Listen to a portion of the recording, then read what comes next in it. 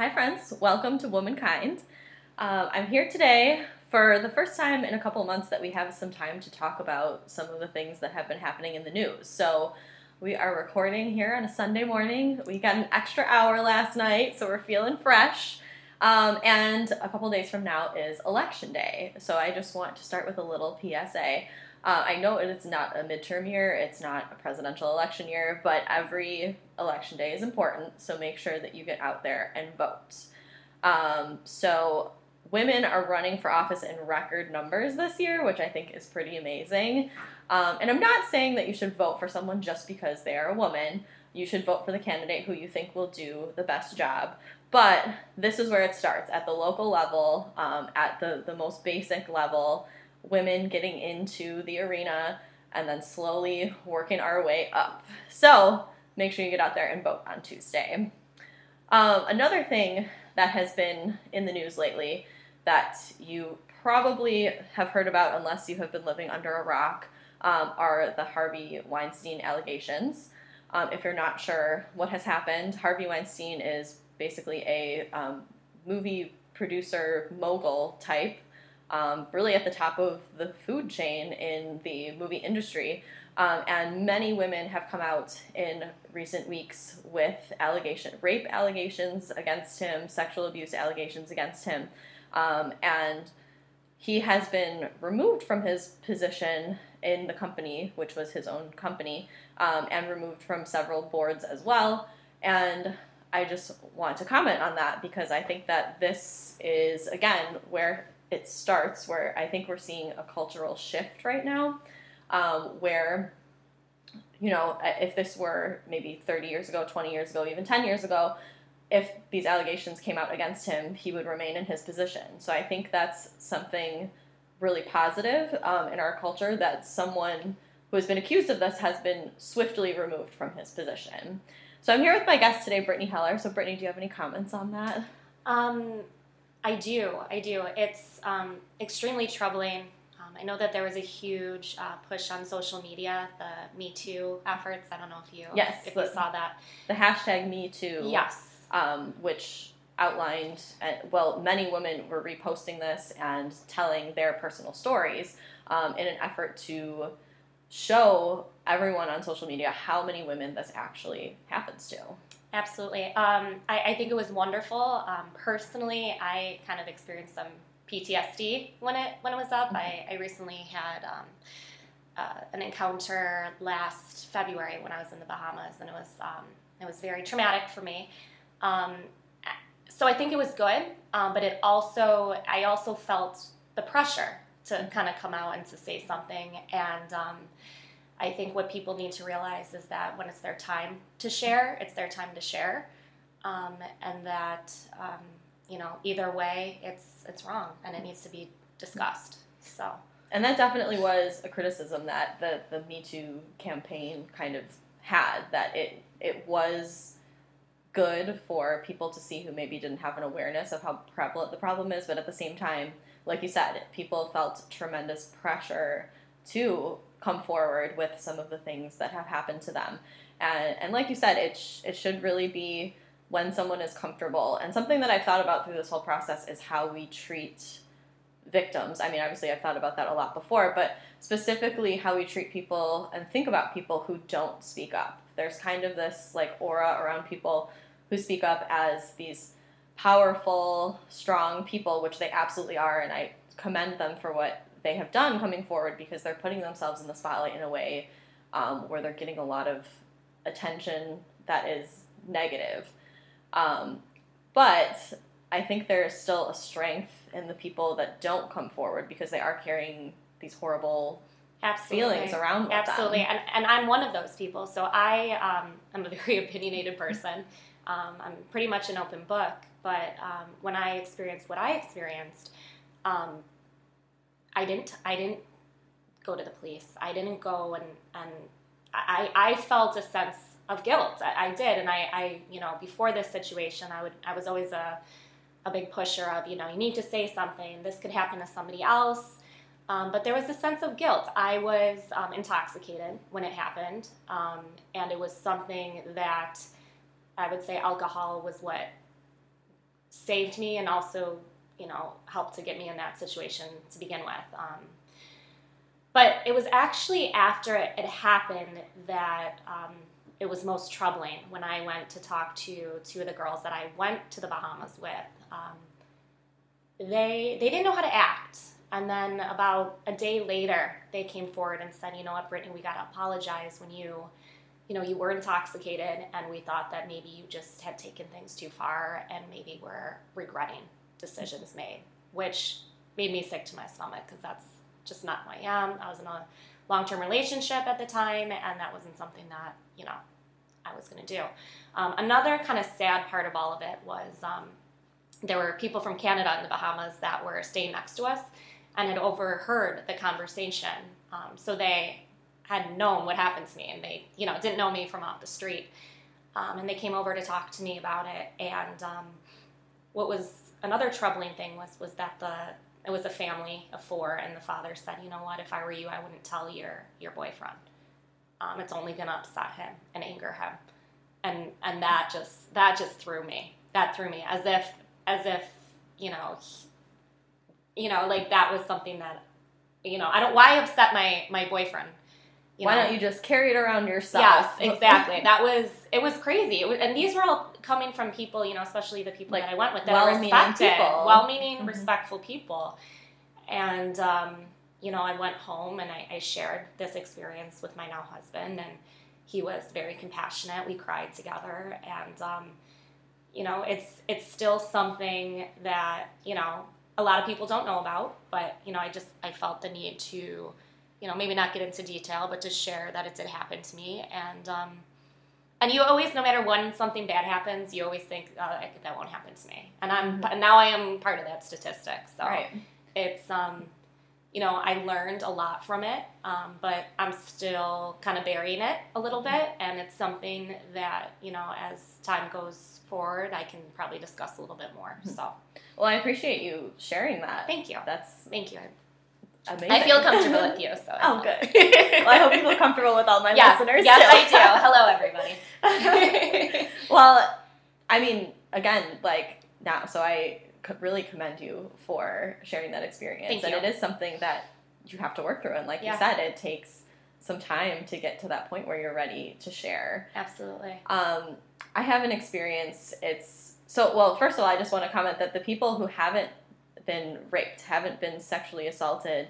I mean, I think every single woman has been harassed in some way. I don't think there's anyone who has not been harassed.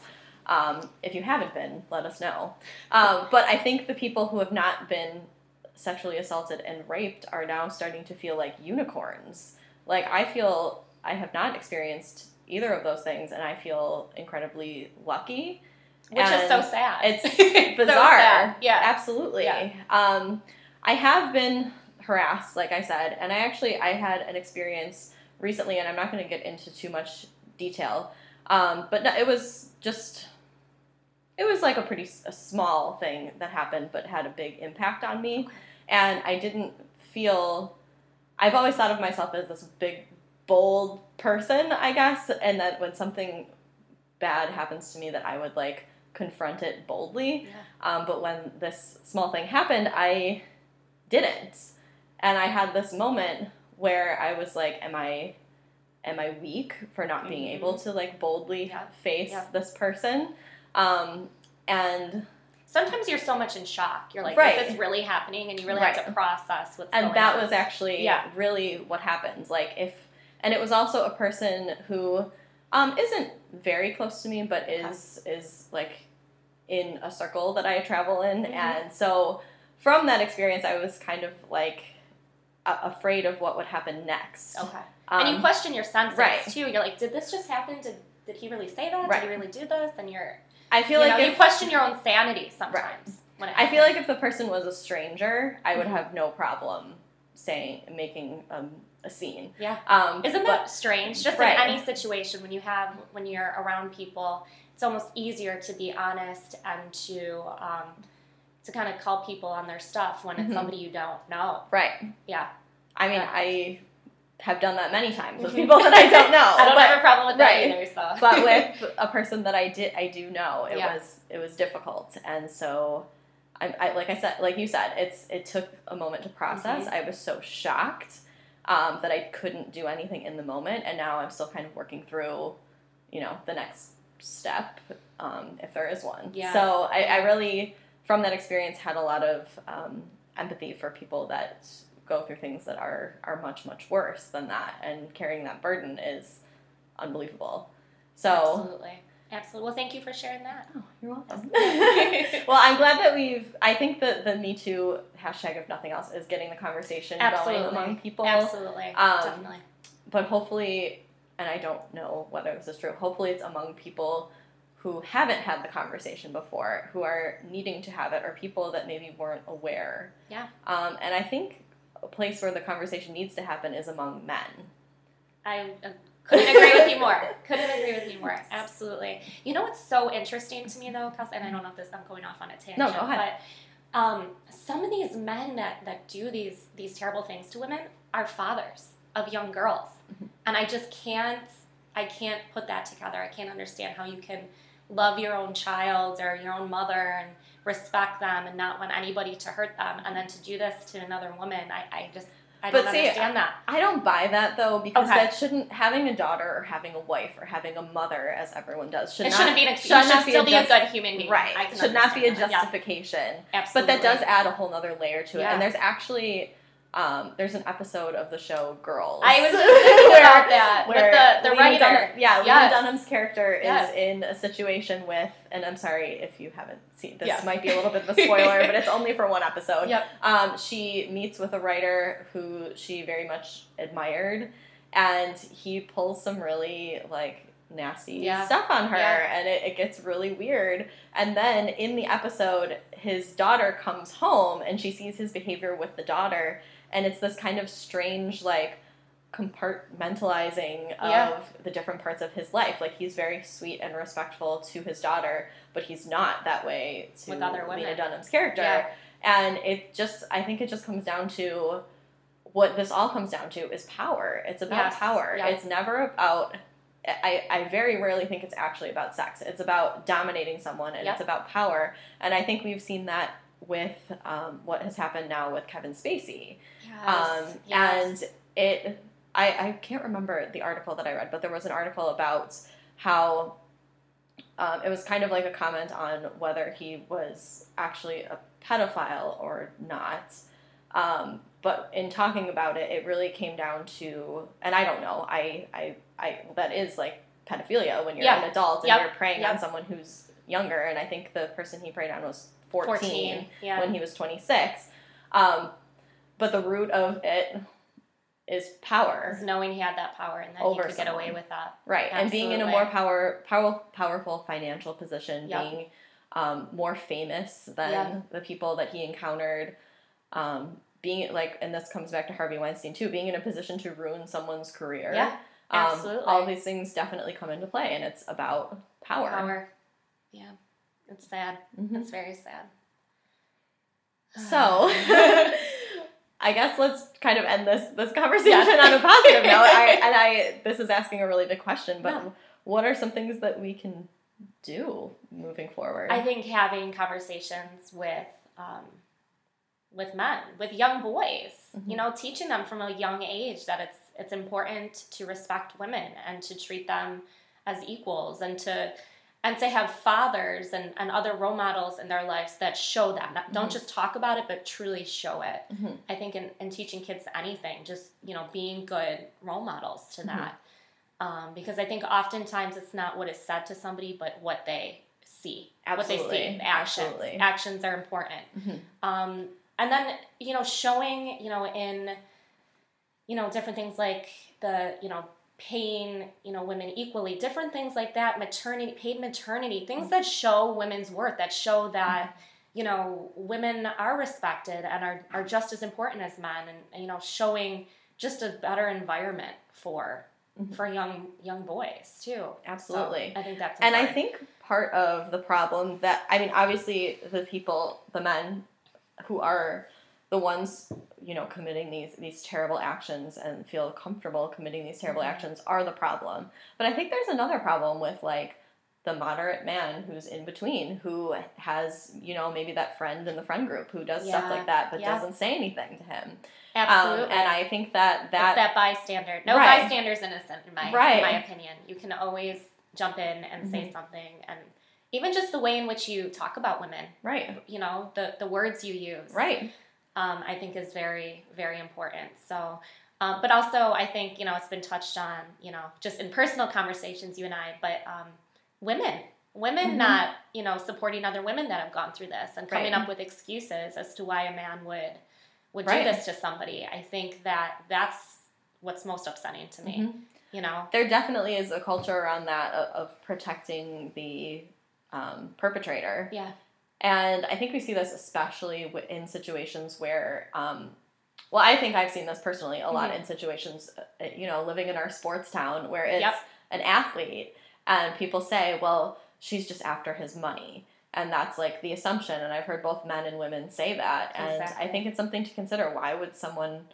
I mean, there is a very, very small percentage of people who do come forward saying things like that are making a false accusation. Yeah. But that is definitely not the majority. It's an underwhelming number. Exactly. And I think maybe just assuming...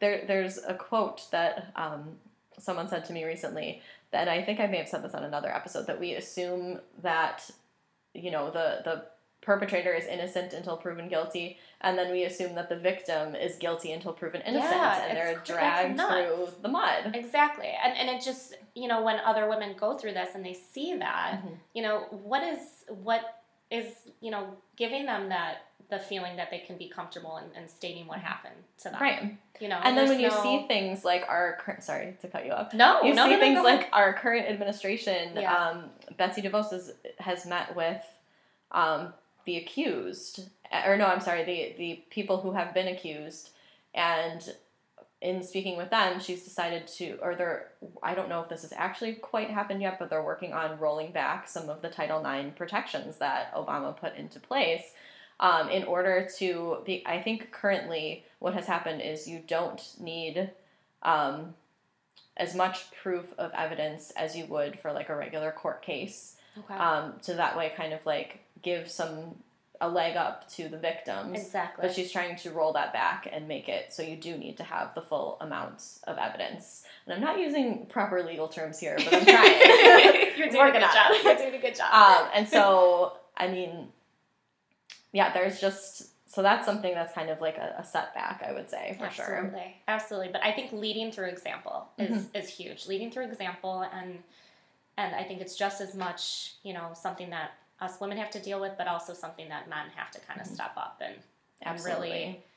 It's a conversation. I think sometimes, too, it's, you know, young girls, you know, you're always taught by, you know, family members or, you know, elders, just, you know, be careful, you're a woman, you know, make sure that you're not walking, you know, outside alone, all of that. But they never really talk to young boys about this is what girls have to experience. This is what they're going through, and letting them know, you know, sometimes it's not talking, you know, I was watching an Anderson Cooper show one time, and they were talking about race and how, you know, white children aren't talked to about race at a young age because it's not a thing to them. They don't have to experience it on a day-to-day.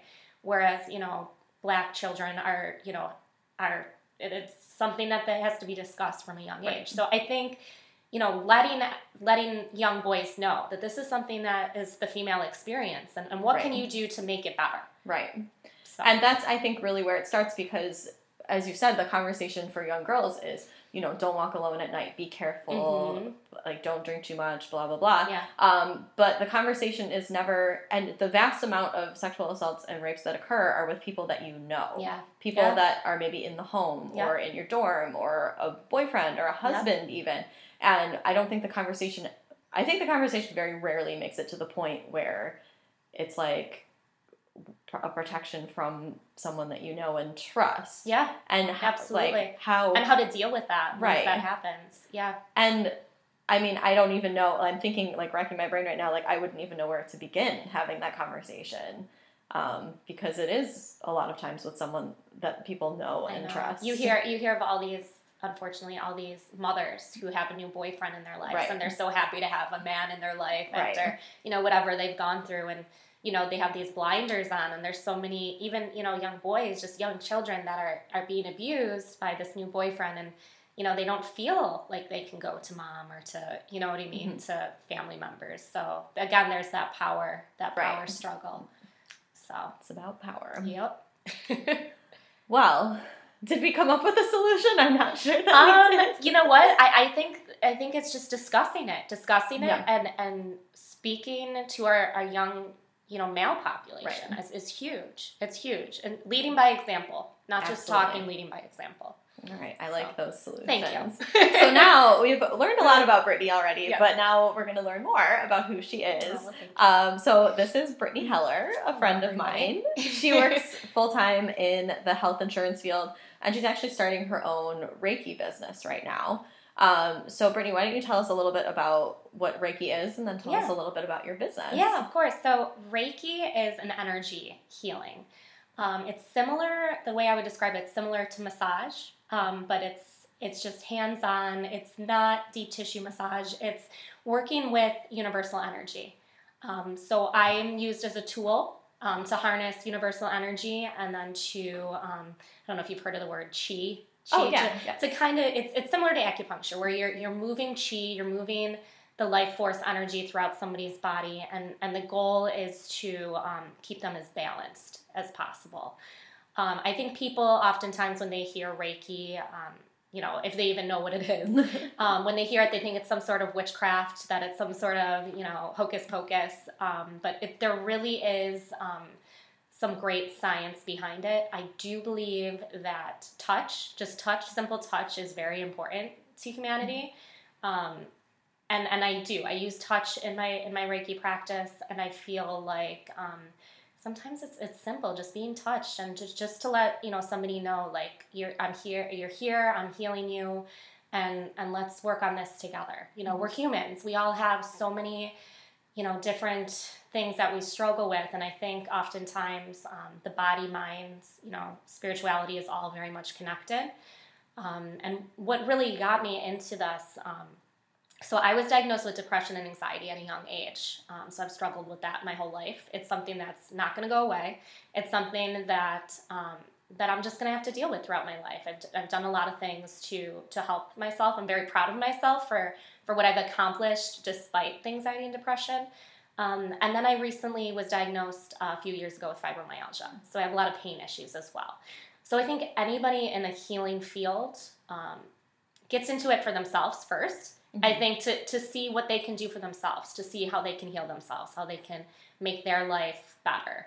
And then through that, I think really powerful healers, are people just in general that work with people, are people that have experienced what they're trying to heal. People who have pain, who have anxiety, depression, people have been through that. I think a lot of times, you see, and I'm, work in the medical field, so I work around a lot of doctors and nurses, and and just my personal experience being in the hospital at times, when you don't see compassion and you don't see that these people actually care about you, it's a totally different experience. It really is.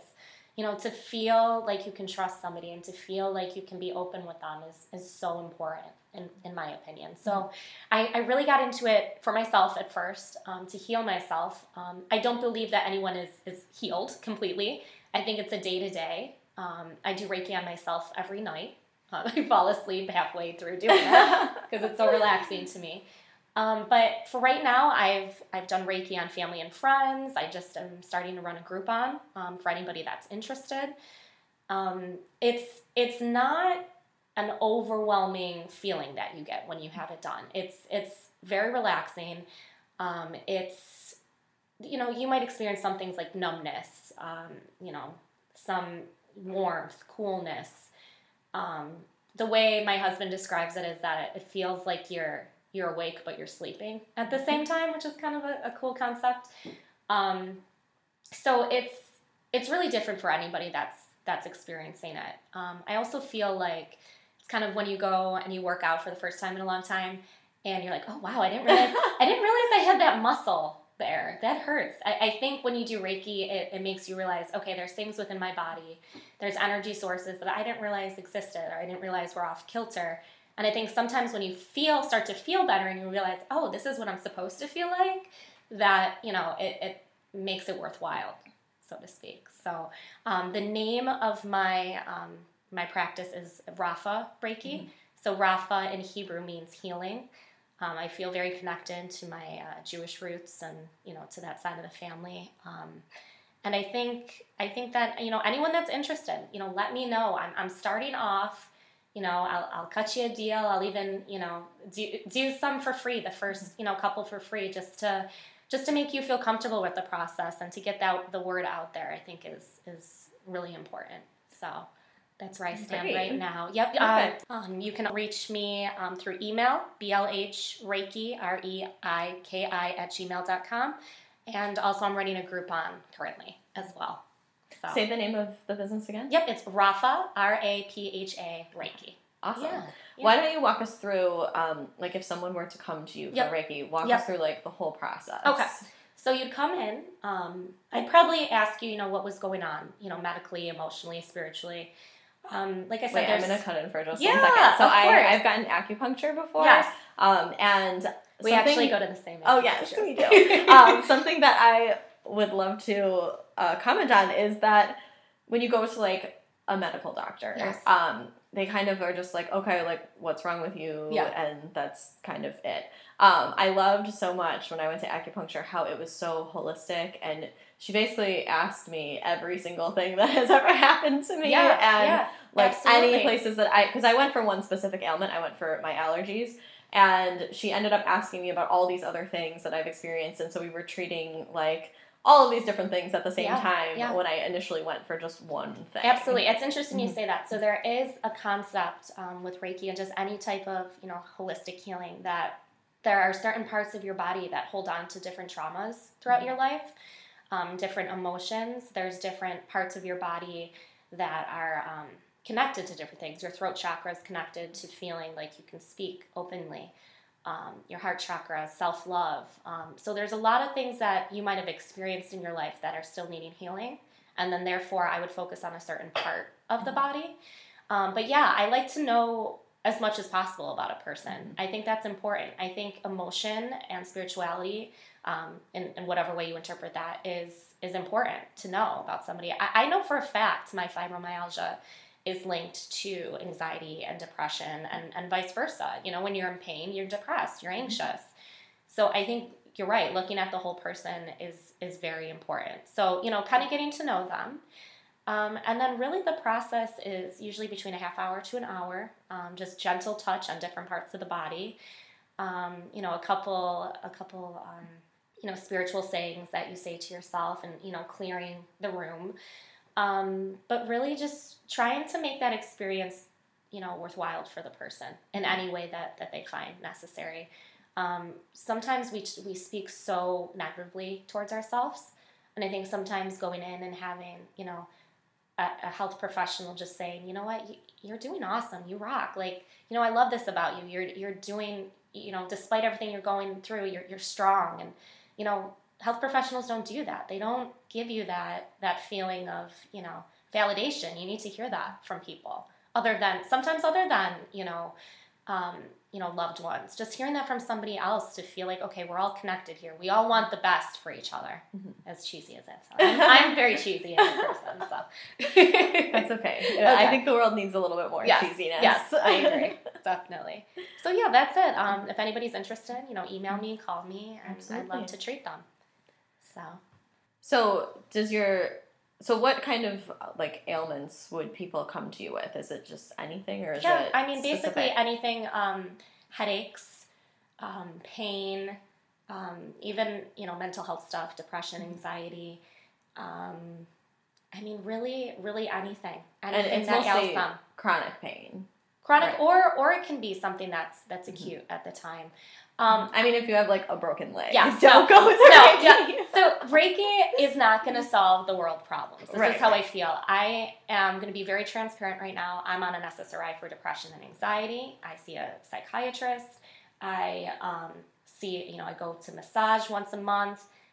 Reiki hasn't solved all my world problems. It's just another added thing that helps right. me. It's just part of... It's part of the healing process. Right. And I think that's what people need to realize is that, and what I've realized too, and it's a struggle, and I don't know if anyone else who's listening has experienced this, when you have, any type of mental illness, any type of pain, you're stuck in between these Eastern and Western philosophies that don't like each other. You're told by, the West traditional medicine, oh, that's all hocus pocus, that doesn't really work. And then you're told by, Eastern medicine, oh, pharmacology is wrong, and you're just part of this, this scam, and it makes you feel bad. It makes you feel bad. And really there's so many good things about both parts that whatever works for you, it works for you. You have to function in life. You have to be able to get up and go to work if you right. can, and if it takes somebody in SSRI to do that, God bless them. It's about quality of life, and people need to be, less hard on themselves. But I think, the medical community on both sides needs to realize there's some good parts to each, and to learn from each other. I think that's how people heal, is to have both sides working together. Right, and these are all like pieces that fit into overall health. Yes, exactly. And I like what you said, that you need to maybe rely on a little bit of both to have a quality of life. And absolutely. like I said, I went to acupuncture for my allergies, but I do have like a lot of medication for them as well. Mm-hmm. And so on days where it's just like a really bad day and I can't breathe, I have to use the medication that I have just so I can breathe throughout the day. Exactly. And we live in a world where we have to go to work. We have to, keep up. We have to, if you have a kid, you have, there's so many expectations of us that we have to fulfill that, if we had the time and the money just to sit around and experiment with different things, we would. But, right. It's unfortunately the life we live is to function and to get to work and to live a life and to, so we don't have that luxury to kind of experiment all the time, That's absolutely true. You have to be realistic about it. It would be nice if we had time to slow down a little bit and absolutely. try out different things. I got to a point where, because I've tried like many things over the years, different like health crazes or whatever, where I've gotten to a point where I'm like, I think I'm doing too many things. Yeah, exactly. My morning routine was just like thing after thing after thing. And I was like, well, this is just stressing me out, trying to get all these healthy things under my belt before the day starts. So in the meantime, you're stressed out for trying to eat healthier. And so you have to do what works for you. Moderation. Right. It's simple. A little bit of everything. Exactly.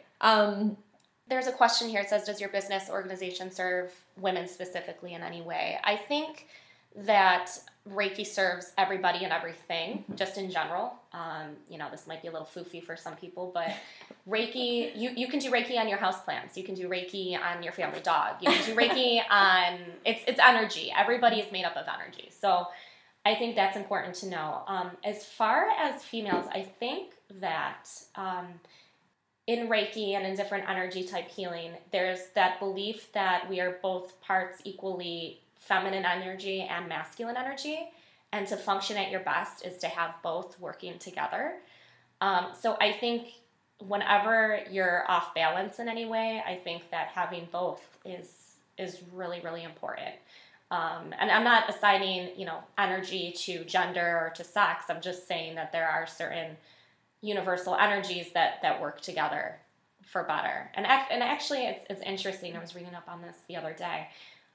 That in Judaism, the thought of God is actually not masculine or feminine. It's a philosophy of both energies working together, which I thought was kind of really, really interesting. Because usually, where the stereotype is the masculine man with the white beard, in the sky, and I think that the father, yes. But I think depending on people's philosophy and feelings, I think just anything in life, it's good to have that balance in Congress, in our schools and families' life. It's good to have a balance of different types of people, different energies, and that's what makes things better. Did I mention you should vote on Tuesday? Because you should. To have proper representation. Absolutely. So I would say that. I would say that anybody or anything would really benefit from Reiki.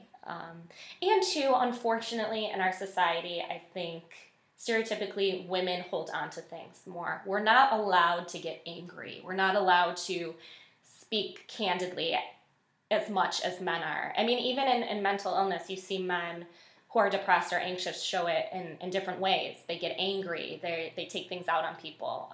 Women, unfortunately, because of society, tend to go inward.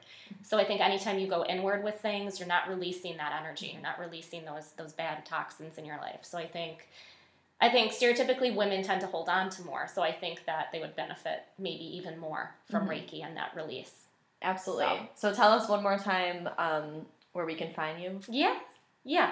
So you can find me on Groupon under Rafa Reiki, and you can email me at blhreiki, reiki@gmail.com. All right. So now we're going to learn more about you. Okay. So Brittany, tell us your story. My story. It's funny because people who know me would say that they know my story. I am an open book. I have always lived my life that way.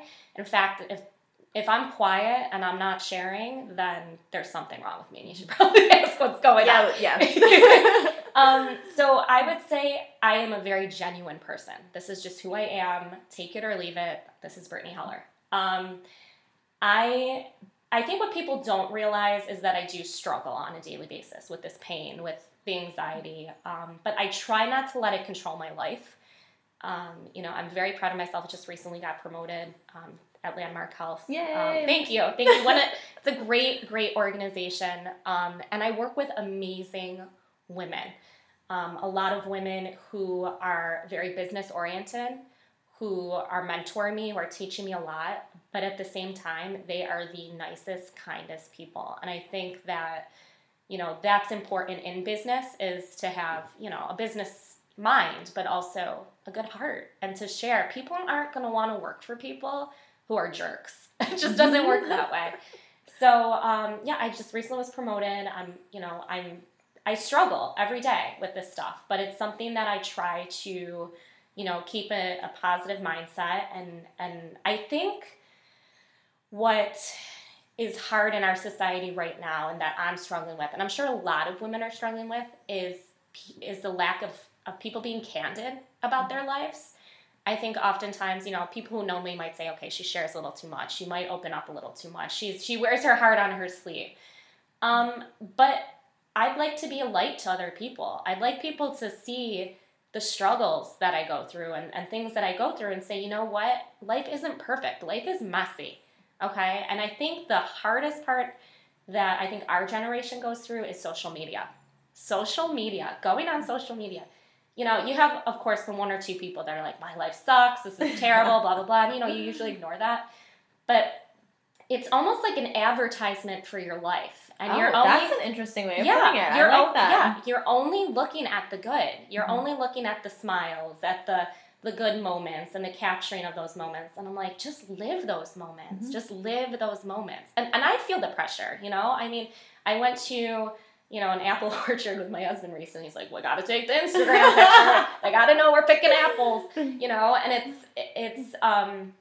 it's hard for women and for men who are struggling with, maybe they were recently, let go at their job, or they're having difficulty getting pregnant, or there's real life things that go on. And I'm not saying, share all your dirty secrets on Facebook, but it's hard to go on to those sites and to see, I just want to let people know this isn't reality. This isn't. It's something that our generation has to cope with that other generations have not had to cope with. And I think of it in terms of like a couple different things. Like when you were in high school and whoever that person was that broke your heart, you didn't have to see them with another person immediately. So yeah. And that's the thing. And even like, the other day, this was maybe like sometime in the last 2 weeks, I woke up feeling pretty good, and then I was like, all right, I'm just going to go on my phone real quick, and I go on Instagram, and I'm scrolling through, and I'm like having all these terrible feelings. I'm like, well,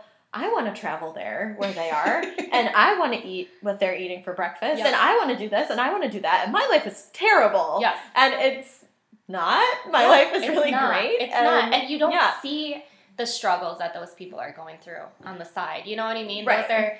Those are the things. So I'm not saying for people to, to look at the dark things of everything, but to just be honest with other people so that when they do have hard times, that you feel comfortable. But I would say that social media is, in most cases, not the place to do that.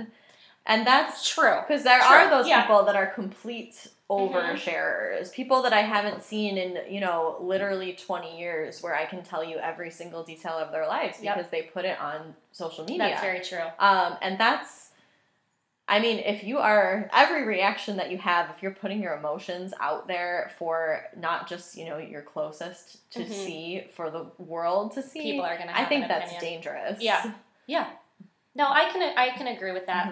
I would say, though, too, just life in general, not just social media. I think, having conversations with people, and it's everybody's prerogative, okay? Like I said, I'm more open and honest, so it's hard for me then to understand people who aren't. But I think just in the struggles that women go through and people go through, I think sharing those struggles with people is important so that they realize that, there's nothing wrong with you. There's nothing, this is humanity. This is what we go through on a daily basis. I do think in some ways social media can be a great place to connect for people like that. People that are finding other people that have the same struggles and connecting with them. I haven't really had that experience over social media because most of the time there's like a big gap where I forget, I don't think I've posted on Facebook in the past 6 years. I'm terrible. And there's just a gap, but some people I've witnessed some really great communities of people, people who have had eating disorders come together and talk about it and really push through it together, and people who have had miscarriages find other people that are going through the same struggle. Exactly. So I think it can be really positive. Absolutely. You just have to be careful about how you use it. How you share it, and just to remind yourself that everybody goes through stuff. So, and that's okay. That's okay too. It's good to look at the dark side of life to appreciate the good. Oh, absolutely. I know that's cheesy too. We'll just have a list of quotes afterwards that we'll post it on social media. So here's the daunting question. Okay. What does it mean to be a woman in 2017? It means a number of things. I think it means to try your hardest, to do the best that you can under certain roles and expectations. And I think sometimes there's that fear of just never being enough, no matter, or not making the right decisions, whether you decide to have children or not, whether you decide to stay home with them or go to work, whether you're a traveler or you're a homebody, different things that I think, and I don't like to compare, but I will say that it's a lot easier for men to, experiment in their life and to, go down different roads and to not have the same repercussions as women. Well, I don't think there's necessarily the layer of judgment. Exactly. For what men do. Women, if they have children, a lot of things are tied to their children. Yep. Oh, you're a bad mom if you do this, but you're a bad mom if you do that. Yeah. And men, you're never quite right. You're never quite enough. Yeah. The thing that I think would be questioned and men would be ridiculed for in some cases is if they decided to stay home or decided to take an extended paternity leave. Yeah. But otherwise, I feel like there maybe isn't a lot of judgment around that decision making. Yeah, absolutely. So I would say that. I would say just trying to do the best that they can in an environment where they're scrutinized, I guess, is what I would say. Absolutely. So what does that mean for you then? For me, I struggle with it all the time. I think, I'm at the age, I'm going to be 30, where I'm I'm feeling that need, just my own personal maternity want of having children, but also saying, I want to go to Ireland, I want to travel, I want to do all these quote unquote, what people say selfish things are. I want to experience life. I want to do this. And unfortunately, just we don't have that luxury as much. Men can be 50 when they have children. We have to really, during these years, decide, make a huge life decision, in a certain amount of years, and it's a struggle. Absolutely. So that's definitely something that I go through all the time. Also, I would say, being a young female in a working environment where there's a lot of there's a lot more women in healthcare now, which is wonderful. But still, I work with a lot of, men and a lot of doctors and a lot of, there's still that kind of old school mentality that you can feel. So, I'm coming in bubbly, short, blonde, young girl walking in, and, when I was going out for this promotion, one of the nurses pulled me aside and said, I think that you would be great at this job, but I think the perception in this office is that people don't take you seriously, which is frustrating to be a kind individual. And you know what? I don't care what people say. I think being blonde has something to do with it too. I'm just going to put it out there. And I think just being just a nice person, people don't always take you seriously. And it's sad that you have to have kind of, there's that, dichotomy for women sometimes. You're either the, raging bitch who, has no feelings and is, just taking life. And then you're the woman that's, sensitive and doesn't want to, do anything with their lives. And there's so many people in the middle. That's the norm, is somewhere in the middle. And I think I've heard that from many guests or many women that I've talked to, that especially in business, that sometimes it's hard to be yourself and get ahead. Yeah, absolutely. Yeah, you do feel like you have to kind of be business minded and not always so open, which is something I think is my vice and my virtue. I think that, I can tend to, put a little bit, more shield over my heart, but I don't know. I don't think I'd be as lovable. I do like that you put it all out there. Yes, thank you. I would just like to say, I think the type of women that I admire the most are, multifaceted women. Women that don't feel like they have to compromise themselves. Like I said, I have a mentor at work that I really look up to, and she has no problem with laughing at herself. She has no problem with admitting her faults. And she has a quiet confidence, which I really admire. I think, and no, don't get me wrong. Like, I like the Joan Jetts and the Courtney Loves of the world who just rock on guitar and are just, strong, kind of ballsy women. But I think it's the women that have that quiet strength that I really, really admire. I really do. Because they have that quiet strength, but they're also approachable, and they're also kind, and they're also gentle-hearted. And I think you can be strong and have all those other great qualities as well. So that's what I would say. Mm-hmm. I would also like to add, I think that, growing up with, so my mom was Catholic, my dad was Jewish, so I kind of grew up with two religions in my life. I would say my pride for my culture, my Jewish culture, I think has really kind of come into play in my life. There's that stereotype of the Jewish princess. And I think that's so far from what the reality of a Jewish woman is. Jewish women had to struggle a lot and throughout history, and have had to be very strong, and have had to do things that normally, other women might not have had to do. And there's a strong sense of unity, and there's a strong sense of, motherhood and just being a woman in general. I think that has always played a big part of my life is my Jewish roots. I think that, I look at my Bubby, that's Yiddish for grandma. She only spoke Yiddish for the first 10 years of her life. And she grew up with her mom and her grandmother. Her father, unfortunately, had schizophrenia, was actually in the Buffalo Psychiatric Center her whole life. So to be in a country and to not know the language, and to, really, any type of person who's coming into this country that doesn't know the language or the culture, and just, keeping that sense of themselves, but also learning new things, I think is so important. And I really look to, it's not the people throughout history that I look to give me confidence and support. It's really my family and my friends, and just the day-to-day people that I go through and I see. And so that's what I would say. All right, I like it. Good. So we're going to go into stories of subversion. And so I think Brittany kind of covered hers already. So I'm just going to share mine for the day. The person I'm going to talk about is Carmen Yulín Cruz Soto, who is the mayor of San Juan, Puerto Rico. And I think in like the mainstream media, she was largely unknown until recently, until Hurricane Maria hit Puerto Rico. But I'm just going to tell you a little bit about her background and then just comment on some of the things that have happened with her recently. So she's affiliated with the Popular Democratic Party.